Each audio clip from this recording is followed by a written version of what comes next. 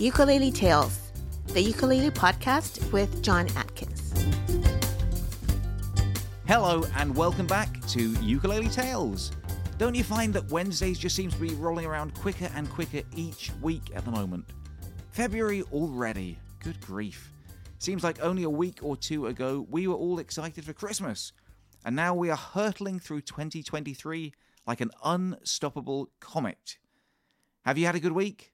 I'm okay, thanks. Lots of positive feedback from the Christopher Davis Shannon episode last week.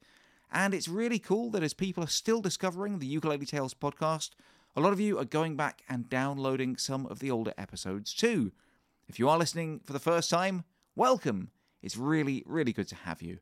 And although Ukulele Tales has only been going for 3 or 4 months, we already have some terrific episodes in the archives. I'd like to recommend a few for you right now.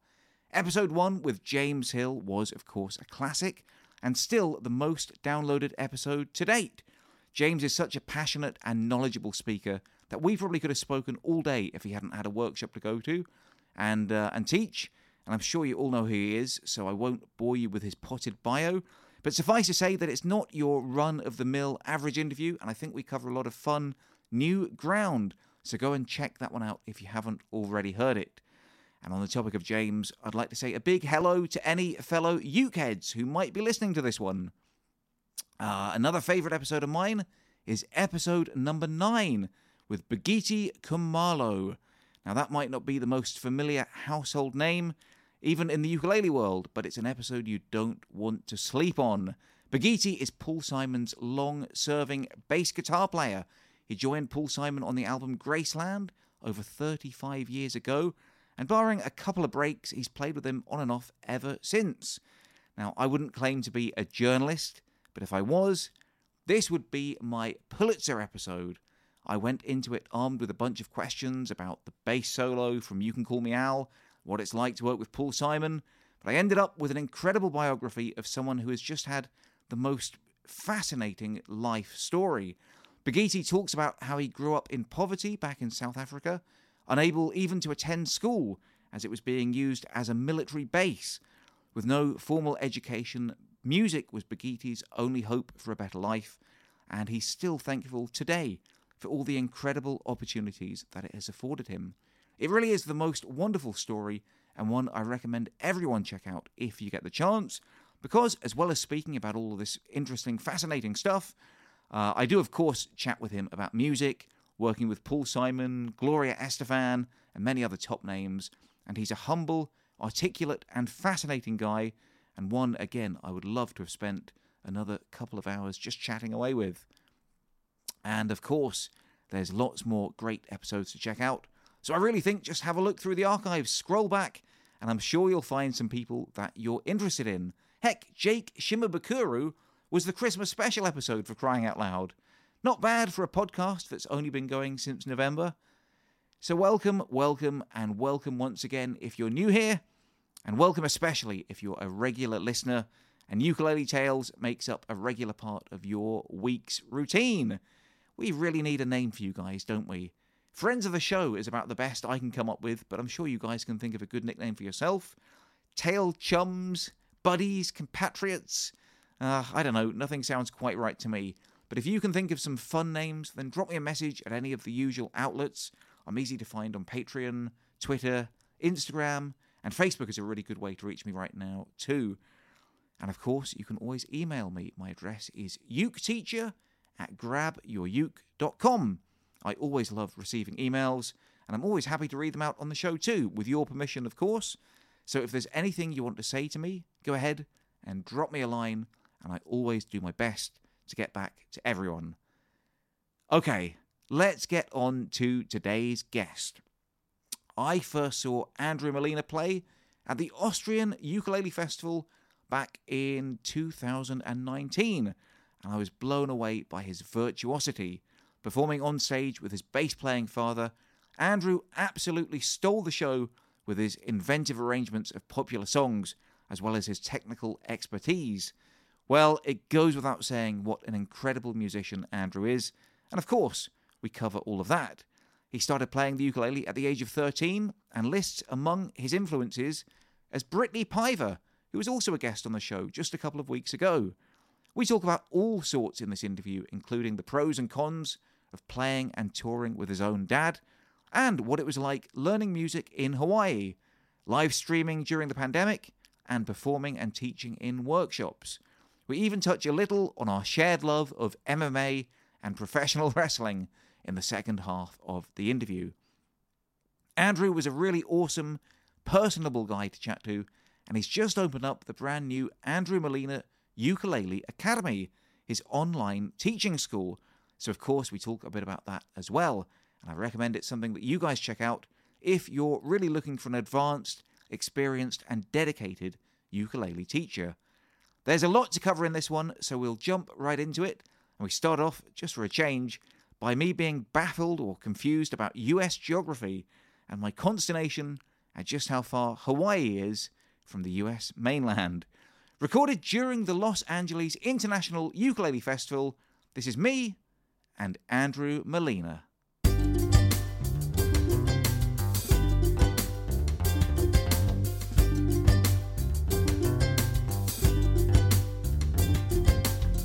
I remember I was doing like a massive sort of tour, or not like a music tour, but just a kind of, road trip, I guess, of the USA about 6 or 7 years ago. And I was like, I've got to get to Hawaii. I'm staying in LA for a week. Of course, I'll spend a few days in Hawaii.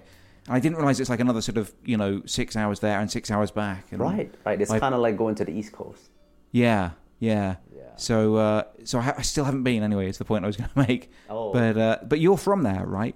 Yeah. So, I was pretty much born and raised in Hawaii. I was born on Oahu, but, we moved to Maui 2 weeks later. So Maui's been my home. My dad has been there in his entire life. And it's nice. It's relaxing. It's a little bit more laid back than like Honolulu or Oahu. It's more urban. And it's been awesome living there, but it can get a little small, that's only. Really, yeah. Especially during the pandemic. What's the sort of rough population of your island? Oh, maybe a couple 100,000. Okay. And Oahu is definitely like about over 1 million. Yeah. Yeah. Oh, really? Wow, okay. That's sort of bigger than I thought in some ways, like 1 million. Yeah. I want to say it's very populated on Oahu, and Maui is more rural and suburban areas. Yeah. So even though it doesn't seem like it, Oahu is actually smaller than Maui, which right. Yeah. It surprised people sometimes. And you grew up there, right? Yeah. So Yeah. I grew up on Maui, and then of course I go back and forth with Oahu because my grandparents were there. So, when I was like 5 years old, we go back and forth, and then they finally moved to Maui to see me grow up, and yeah, it's pretty awesome growing up in Hawaii. Yeah, I can only imagine. I mean, I have to say, I'm a bit ignorant of the geography, I guess, but how easy is it to get between the sort of islands? Like how? It's about maybe like a 20-minute plane ride. Plane ride? Okay. Yes. Okay. There's no bridge. Yeah. Right, no. No, I thought you might like sail or something. There used to be something called the Super Ferry, okay. which was like, this is when I was back, like 2008, but then they stopped. People didn't really care for it. However, it did have a good function of, taking your vehicle over if you had to work for the weekend or something like that. But then they stopped that a while back. So now literally you either catch like you could say a cruise ship if you're going to do that, or just flying is the easiest. Yeah. Now we've just done a school like assembly today. We were just talking at a school locally, and one of the things that you said, because you're from Hawaii, as we've just spoke about. So I figured kind of, you'd have had like the best music teachers and it would be like a part of your blood. And you were saying you basically learned the ukulele by listening to CDs. Is that right? Yes. Or, yeah. So pretty much, at the very beginning, my cousin and one of my friends would come over every Friday teaching me just some strumming. And a lot of people know this, but in Hawaii, it's like, there's not a lot of music theory taught. I mean, if you go to like the Royce Okumo, yes. But it's usually, okay, you see this, put your fingers right there. Really hands-on, kind of capilla style. And then we'll be like, what is that? I'm like, oh, just press that right there. And it'll be like your A chord or something like that. So, other than that, then my dad asked me the question one day, do you know who Jake Shimbukuro is? And this is back in 2000. Jake. 2005. So this is before the Gently Weeps video and all that. Yeah. And I was just like, and I thought it was just like an old Japanese guy from Japan, like 80 years old, played in a chair. I didn't know it was this young 27-year-old kid. Yeah. Right? And my dad bought me tickets to go see him because he was coming to Maui. How did your dad know about him then? He's like, oh, I think, you know what? He was playing, my dad was playing at the hotel one day, and then Jake was actually the opening act. Oh, amazing. And he goes, yeah, this kid, all these pedals and everything. I was like, oh, interesting. Yeah. So I didn't really know what to expect. And, my dad bought, I think he bought me the DVD and his, all 4 of his CDs at the time for me for Christmas. And I just remember I would just devour them, just one after another. And I was like, okay, I'm going to try to learn this. And, having to play the song over and over on the CD player was tough. And Right. I mean, we had iTunes and stuff like that, but even my grandma will tell you, yeah, he used to sit in front of the computer for hours just trying to figure out 3 chords. Yeah, Because, yeah. there was no reference and we don't know what it sounded like. But yeah, after I heard Jake, it was just it was kind of like a switch, and I told myself, I want to do that when I grow up. And have you played with him now? Yeah. I've, he's featured on my second album, New Journey.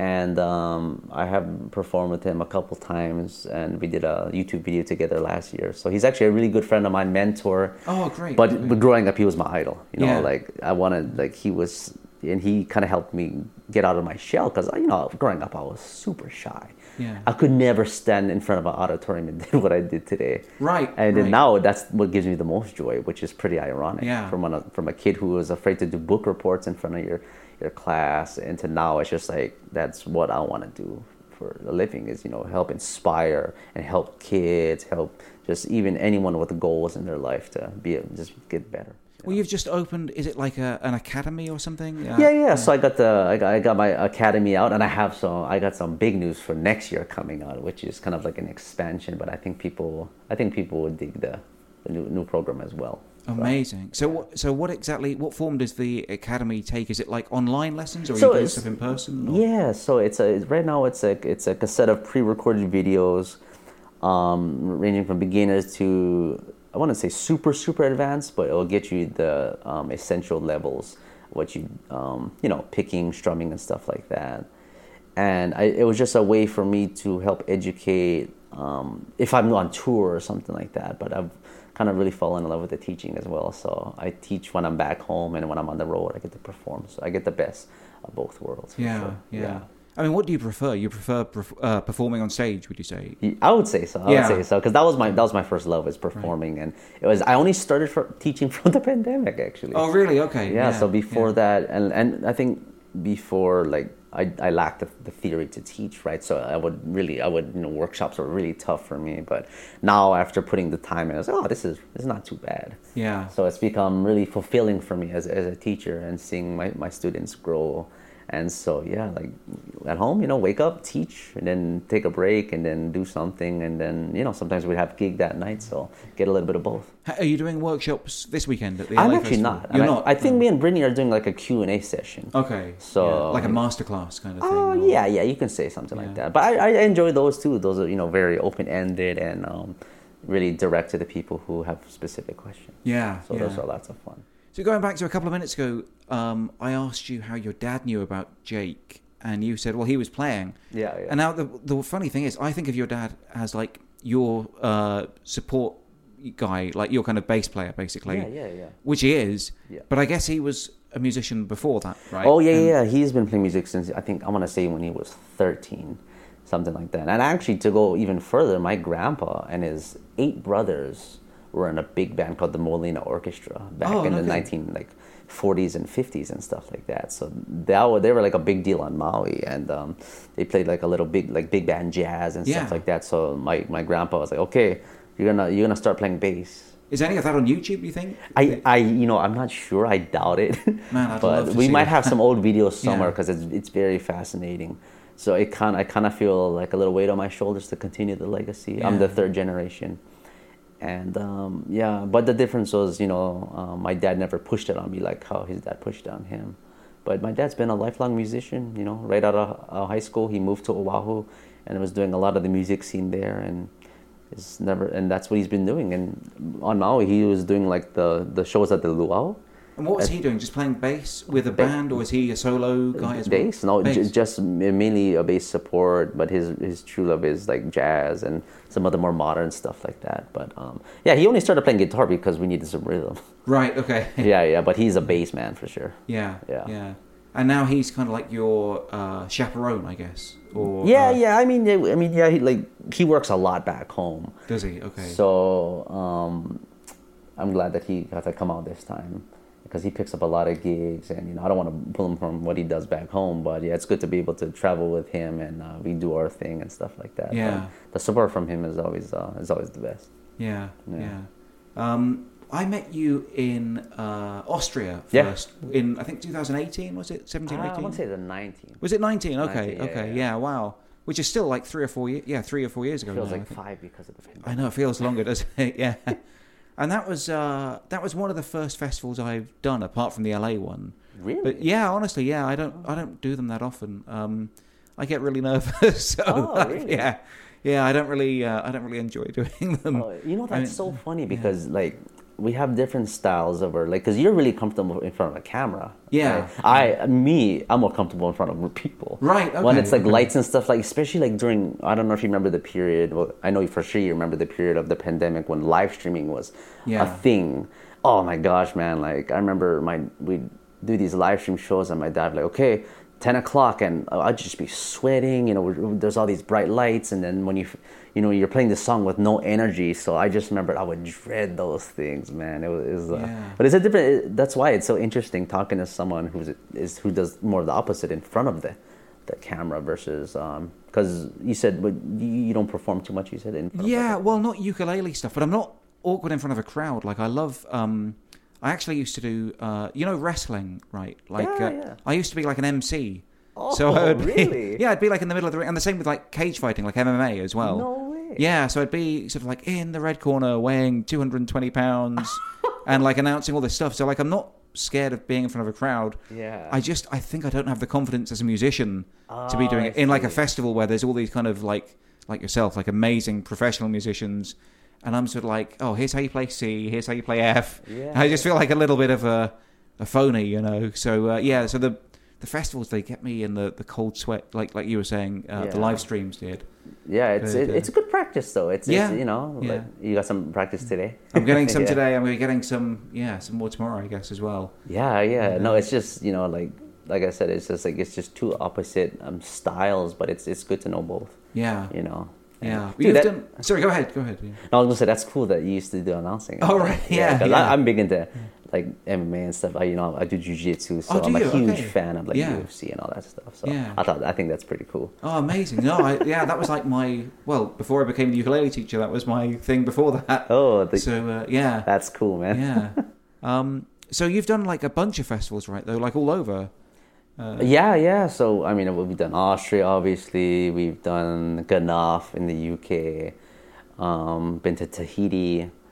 Been to China, of course. Yeah, you were saying about China at the school. You mentioned that. Yeah. Was that sort of difficult to go to? I mean, isn't there a lot of like visa restrictions and things? Or yeah, you have to get like a work visa and stuff. But it was pretty much like a giant NAM. Oh, really? Okay. Yeah. So we did the show, same crazy, even bigger than NAM. So it's even more crazy, but. Pretty much same thing, play at the booth and stuff like that. Eat some real authentic Chinese food, which is actually very, very clean compared to some of the stuff we have like in America. I was very surprised, and I was like, oh wow, this is and maybe it was just a type of food from the Shanghai region or something like that, but it was very good. Yeah. So how young were you when you started playing the ukulele? Was it 10 or something? Did you say or? I think I just turned 13. Just turned 13. Okay. Yeah. Cool. And so actually when thinking of it, that was a quick transition. Within the span of 6 months, I was already learning Gently Weeps. Right. Yeah.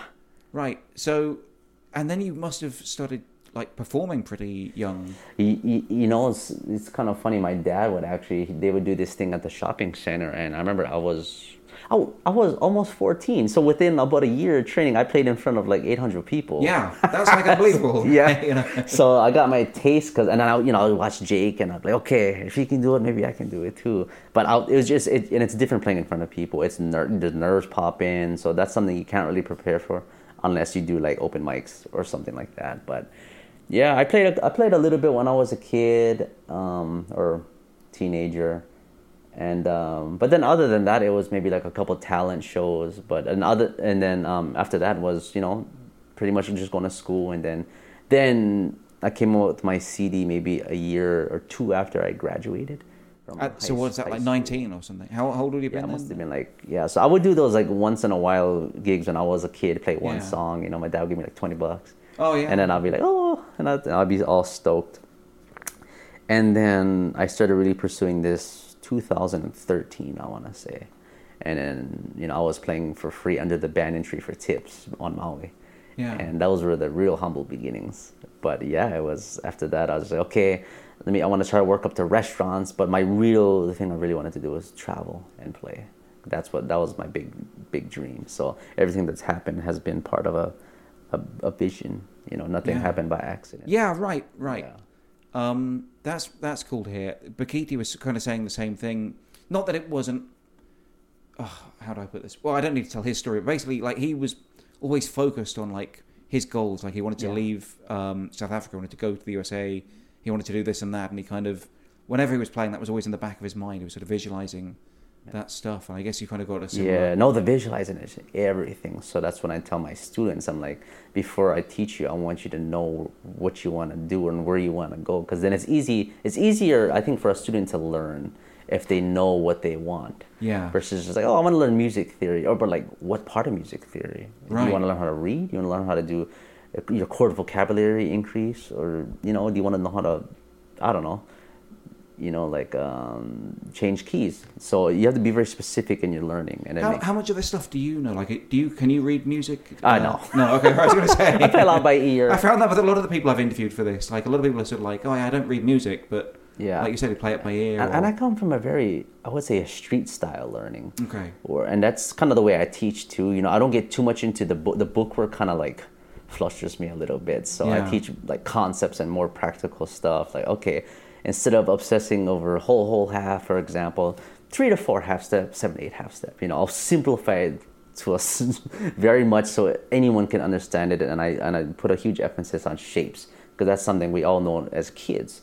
You know, we're not all good at math. I was horrible at math. So some of that stuff like flusters me once in a while. So I take what I need. For me, it was more of like I want to learn the functions of minor 7th chords and all that. I want to increase my vocabulary, so when I'm jamming with you guys, I can compliment you with these nice, beautiful voicing chords and songwriting. So that's what I want out of it, is being able to write songs and have the vocabulary necessary to do stuff like that. Tell me a bit about your songwriting, actually, because your albums are a mix of covers and your own work, right? Yeah, for sure. I was always, you know, very interested in the variety of the ukulele and what you can do. So for me, I'm always messing, you know, with different tunings, the high and low G. I can carry 2 ukes. And when it comes to original stuff, I mean, sometimes I'll come across like an idea, or like maybe I stumble upon it. You know, I'll be just noodling in my backyard. I'm like, oh, okay, what chord is that? E minor. Okay, let's find the chords around E minor, D, C, B7 maybe, and then I'll kind of build on there. But my writing has definitely evolved, and now I'm starting to mess with keys that new keys, because I don't always want to play in C, A minor, G. So, you know, I'm starting to write in E now, because I know that it's kind of avoided.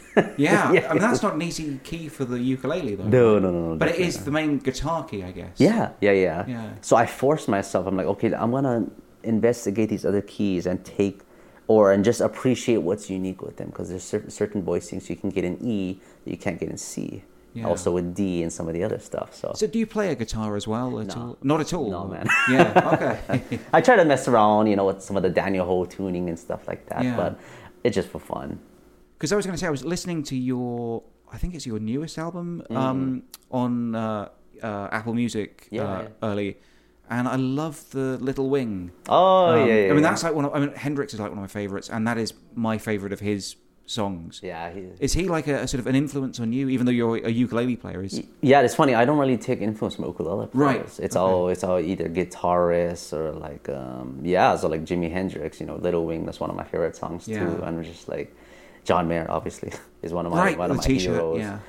You know, got to see him in concert, and so like John Mayer, Jimi Hendrix, guys like that. You know, I watched their licks, and I'm just like, man. And I try to adapt. Even some of the acoustic guitars play them, you know, messing with the low G a little bit, trying to get some of those interesting voicings. Yeah. But yeah, I would say those two up there. Of course, classic rock is one of my favorites. Aerosmith, Guns N' Roses. Oh, really? Okay. Yeah, I'm stuck in the 80s. Yeah. I know. I feel like I'm a little bit out of time as well. Yeah. For sure. So, what other covers have you done? Let's see. I've done stuff like I've done a little bit of classical. Gymnopedy No. 1 by Eric Satie. It was a very nice piano piece that I heard, and that's a cool piece. Let's see. Of course, I mentioned Aerosmith, which would be like Dream On, Sweet Child of Mine for Guns N' Roses. Yeah. Hotel California, Stairway to Heaven. All the classics. All the classics, yeah. pretty much. How do you go about arranging one of these pieces for the ukulele? So they're different because some of them are different keys, right? We were just talking about that. Yeah. Sweet Child of Mine is easy. C, B flat, F. Okay. And then the melody is right. You have you're on the second string, and it doesn't really leave there. But when you're messing with something like Aerosmith, and this is when I kind of stumbled and realized a song is in a key for a certain reason.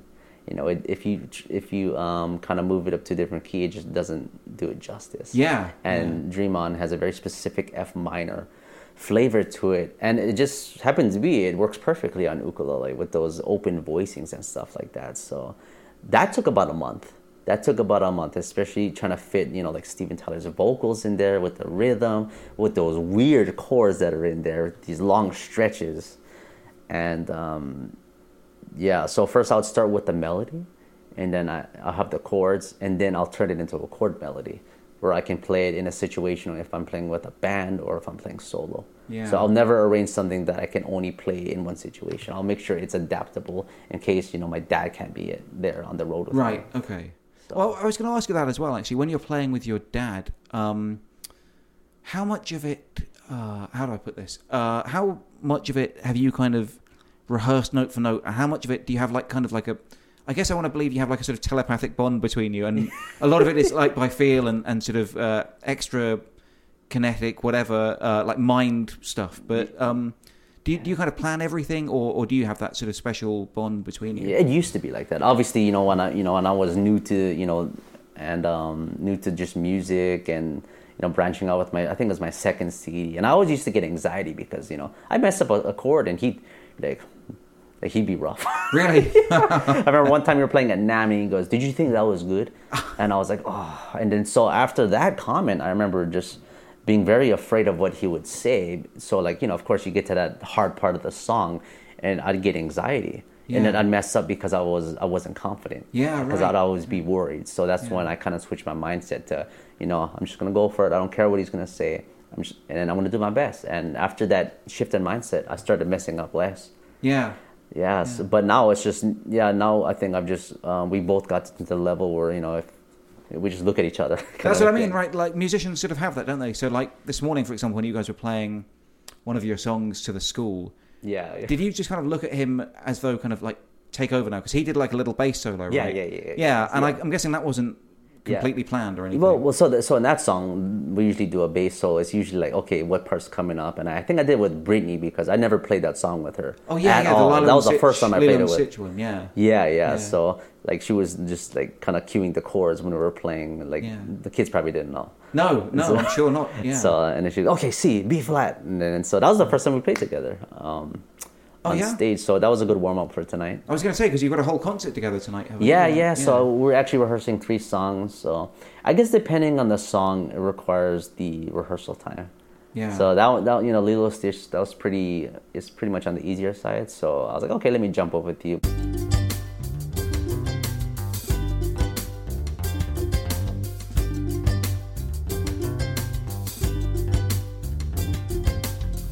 Wow, the importance of visualization. Isn't that interesting?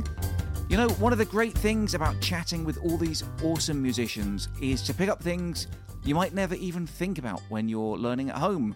I know it's so easy to get bogged down in technique or theory or whatever song you're trying to learn, but what teacher talks about visualization like that? I wonder if that's something that I've done in my career, maybe albeit subconsciously. Either way, it's something that I'm trying to do more proactively since speaking with Andrew a few months ago. In fact, I've been trying to visualize getting over my dislike of ukulele festivals and apply to play at a lot more this year and next. It's not that I dislike them, I should say. I always have an absolute blast when I'm there in person. But like I said to Andrew, I just find that I get incredibly stressed out in the days leading up to them. But this year I am going to try and actively visualize successful festival appearances and try and enjoy them more. What about you guys? Is there anything that you're going to try and visualize? Maybe reaching a certain standard of playing, or performing in front of a live audience for the first time, writing your own song. I always think of words like visualization as being the language of athletes, but of course there's no reason why it can't be applied to musicians as well, focused musicians. Very interesting stuff. Oh, and he can't even read music. How about that? Anyway, I'm really enjoying this chat with Andrew and the incredible people that I've had the chance to get to know a bit by doing all these interviews, and I hope you are as well. Ukulele Tales is a really important podcast for me, and if you're enjoying it too, I hope you might consider throwing just a few dollars my way on Patreon at patreon.com/uketeacher.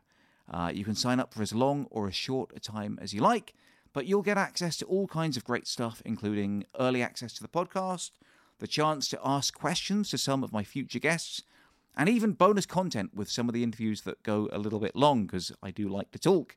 In fact, there's a bonus 10 minutes with James Hill, Tyler from 10 Thumbs Pro, and even Christopher Davis Shannon from last week's episode up there to enjoy right now for all my Patreon supporters. In fact, the chat with Christopher talks a lot about professional wrestling, which is something that Andrew and I go back to in the second half of this interview.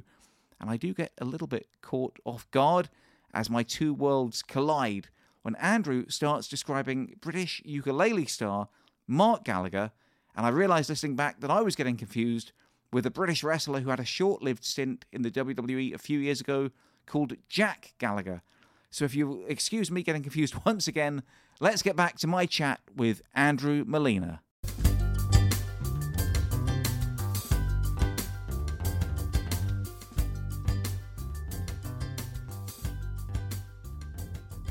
More than 10 years ago, probably. Yeah. So, yeah, because like wrestling was like my passion. That's cool. And, did you ever wrestle? No. Or maybe I had one match as a joke, I think, but like not as like a serious sort of fight or anything. Yeah. Because, it's like a lot of it is like showmanship. Right. Yeah. So, no, I never wrestled. I see. And I've certainly never had like my own cage fight or whatever. But I have emceed like cage fighting and boxing as well. Did quite a bit of boxing for a bit. Yeah. That's awesome. Dude. Yeah, I'm kind of getting, and I sort of gave it up when the YouTube thing took off. Yeah. I sort of got out of that world a bit, but I'm getting a little bit itchy now to maybe. Yeah, we might have to have you for. You know who challenged me to a wrestling match? You know Mark Gallagher. Who, Mark Gallagher? Yeah, from the. Who's that? What? So he's from the UK. Yeah. He always wears like a pinstripe hat and like a suit. Wait, the wrestler, you mean? No, he's a ukulele player. Oh, a ukulele player, okay. Right, why did he challenge you to a fight? Well, no, because, I mean, like, he plays ukulele. He goes, oh, maybe for Ganuff we can do a grappling match. Oh, wow, okay. So that would be so funny, though. Because, I do jiu-jitsu, but we practice wrestling. So I was like, I don't know, maybe. But then I haven't thought about it for like 2 years, but once you said you did that, I was like, oh, look at that. That's an ukulele thing we could put. Yeah, well, who knows, man? Who knows? Bringing the ukulele and the world of extreme violence together, Yeah. So why not, right? Why not? Why not? People might like it. Yeah. Oh, man. You were talking about Brittany and her CD being in your school. Yeah. So Brittany's been, and she just told me today she's been doing this like for 18 years or something, like professionally. Really? And she's only young herself, right? I think she's turning 34 on Wednesday. Okay. Something like that. Yeah. But yeah, she was one of the very first girl ukulele players besides Taimani, of course. Yeah. And I remember seeing her growing up, and it's just cool to be peers with her now. Yeah. You guys are friends, right? Or she's on Oahu, so we don't hang out a bunch, but whenever we do, it's always a good time. Yeah, so. Yeah. Oh yeah, so we were talking about her pedals and stuff. Oh right. But you don't do much like that, do you? Or do you use sort of effects and pedals? Yeah, I loop here and there, and I throw my distortion on. I just didn't do it today. Okay. But I'll probably do it tonight. Yeah. Oh, that'd be cool. And what kind of... you were talking about the tunings earlier as well. Yeah. So I'm like, sometimes I love the open B flat 6 tuning, so I tune everything just a full step down. And you'd be surprised that even just with that lower frequency of the ideas that it can bring. Yeah. Because I think I've been in GCA so long that I've gotten kind of bored with it. So it's like I got to resort to other tunings, or even I did my version, like DADGAD. Yeah. So it's like a ukulele, just minus 2 string. So right. I guess I would be tuning. DADGAD. Yeah. So what I would do, I would tune my G and C a step down, and the E and A 2 steps down. Right. Okay. Yeah. So that's one of my songs called Scorpion. Are you in? Yes, I was going to ask you about that one, actually. What did I write about that? I had a note. Showdown with a Scorpion. Showdown with a Scorpion. Yeah, I've actually written that could be a guitar. Like, it sounds like a sort of Spanish guitar or something. No, the thing is, the map is completely different. I had no idea what the heck I was playing for chords, because, this is no longer a G, this is no longer an F. So it kind of went back to when I was young and just going by sound. So I wrote the song completely on sound, not knowing what chord I'm playing at all. Yeah. So how do you write your stuff down? I mean, or is it because you've obviously written like dozens of these pieces of music. Yeah. Do you write them down? I mean, you said you can't write or you can't read music. Yeah. So how do you write this stuff down? Do you just memorize it? Yeah, pretty much. Really? Okay. And then maybe I'll put a clip, or I'll take a video or a voice recording, and so I don't forget it. But I wouldn't know how to put that on. I mean, I guess I could write it off if I really wanted to, but it's usually just all up here. Yeah. Yeah. Wow. So how do you teach, for example, your dad, like the bass part, or does he just kind of... Oh, he just does it. He'll just do it, okay, right. Yeah, I think he's just so high level that I'm like, okay, we're in D minor. He's like, okay. Yeah. It's that easy with him, but if he wasn't that high level, then I would have to explain it and kind of say, oh, okay, we're gonna do this here, there. So I've been just very fortunate to have, my dad, who's excellent support, but also like a killer musician as well. Yeah. And who else have you played with? I feel like you've played with a couple of people. Like you've done some good collabs and stuff, right? Yeah. So we're gonna do the thing with Brittany tonight. I play, Kalei Gamiao on Oahu. Sure. Yeah, I think so. Yeah, great ukulele player. They're from the ukulele site. I don't know if you've seen their channel and stuff like that. Probably I've seen it, but I'm not good with the names sometimes. Yeah. Jake. Yeah, a lot of the guys in the ukulele community.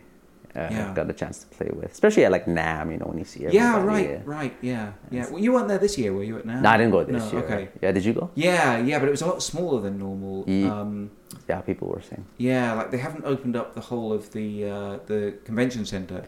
Right. Like there was no, I don't think there was anything downstairs. The underground bit that was just completely closed. Yeah. So a lot smaller than normal actually, but I guess it'll come back. Next April or something. Yeah, I assume so. I don't know, but yeah. Do you enjoy doing like the conventions and stuff? Or? Yeah, I think just by day 3 you're just so tired already. But day 1, I think for us it's more like a reunion. Yeah, right. That's what I was treating as this year. I was just kind of enjoying like chatting with people and stuff. Yeah, that's the best part. Yeah. I think. Of course, you go there and then meet some people, try some new ukes. But it's probably the reunion factor that I enjoy the most. But yeah, if you go like. It can get fatiguing in a way because you're there from like 9 trying to get parking to like 5. Yeah. And when you do that like 3 days in a row, it's just like by Sunday you're just like, oh, I'm just gonna go to Disneyland, Right. Yeah. So you don't want to really go with it anymore. But I don't know if you have like a Fitbit or an Apple Watch or something, but like I find I get like about 15,000 steps. Oh wow. Every day at NAM because you're just walking everywhere, Yeah. No, it's good, and then you're always on your feet. There's like only some of the booths have chairs. Yeah. So if you want to break, either go to the place. I think there's like a restaurant, like a food court upstairs, right? Where the beer garden is. But other than that, you gotta sit on like a rare bench or something. But for the most part, you're standing on your feet. Yeah. It can get tiring. Yeah, for sure.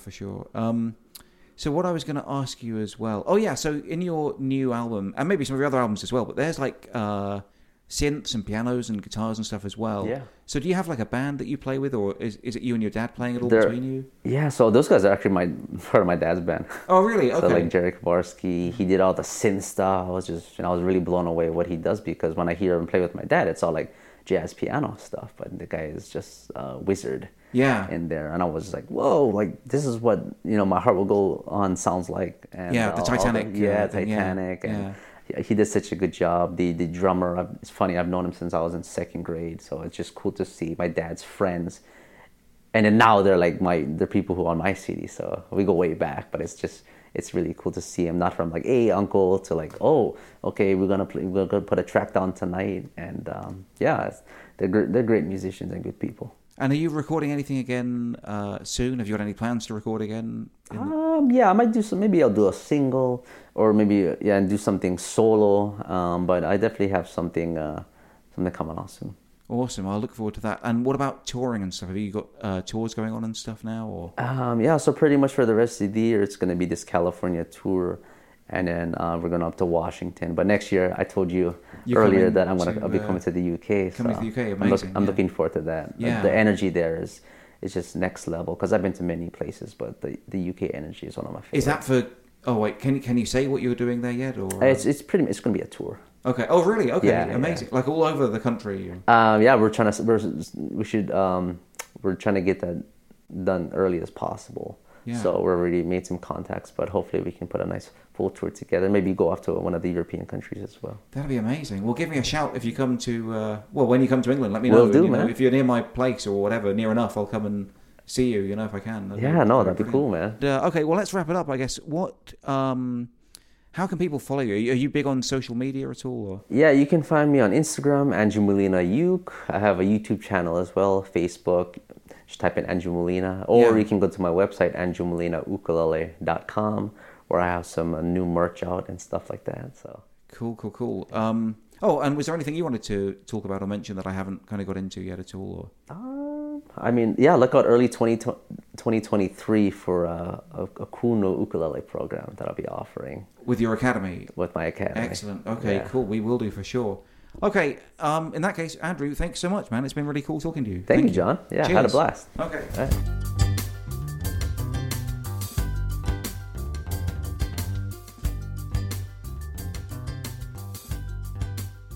And I was talking with Andrew a little bit about just what's coming up in his academy in a couple of months' time after we stop recording. And it sounds absolutely tremendous. He's got a really great idea, and I think people are going to find it a lot of fun. I am sworn to secrecy for the time being, but as soon as it's revealed, I'm sure I'll be talking a little bit more about it right here on the podcast. And talking of NAMM, I have just this week booked my flights for April. Are you going? Would you like to go? Do you even know what it is? I don't think I'll have time to be trotting off to Disneyland this year like Andrew did, but I am looking forward to pounding the floors of the Anaheim Convention Center once again and hopefully getting some more great interviews with people. If you're a ukulele player or someone in the world of ukulele and you're off to NAMM, drop me a line and perhaps I could be interviewing you for the show. Who knows? Anyway, I had a great time chatting with Andrew, and I hope you enjoyed listening to him. Lots of insights for such a young musician, and I definitely learned a thing or two from this one. Next week, we'll have some more great ukulele chat from another top name, and I can't wait to speak to you all again. Don't forget, if you are enjoying the show and you'd like me to keep making it, one of the top ways you can help support it is just by telling people about it. If you have a little ukulele community that you're a part of, maybe online or Facebook or a forum or something, or even in the real world, out there in the real big wide world, if you enjoy listening to the show, then the chances are that some of your ukulele community might enjoy listening to it too. So please spread the word about Ukulele Tales. It's a free podcast. It's available on iTunes, Spotify, and wherever else people get their podcasts from. So it really is easy to find. And not many people know, but you can also watch it on YouTube too. So if that's something you prefer doing, then we are here. Hello, right here on YouTube. Normally every Wednesday or Thursday, it gets posted shortly after it's come out on all the other audio streaming services. Anyway, I've been the ukulele teacher. Do I still need to say that on here? Let's stick to my real name, maybe. I've been John Atkins. This is Ukulele Tales. And until next time, I love you all, and I wish you the best.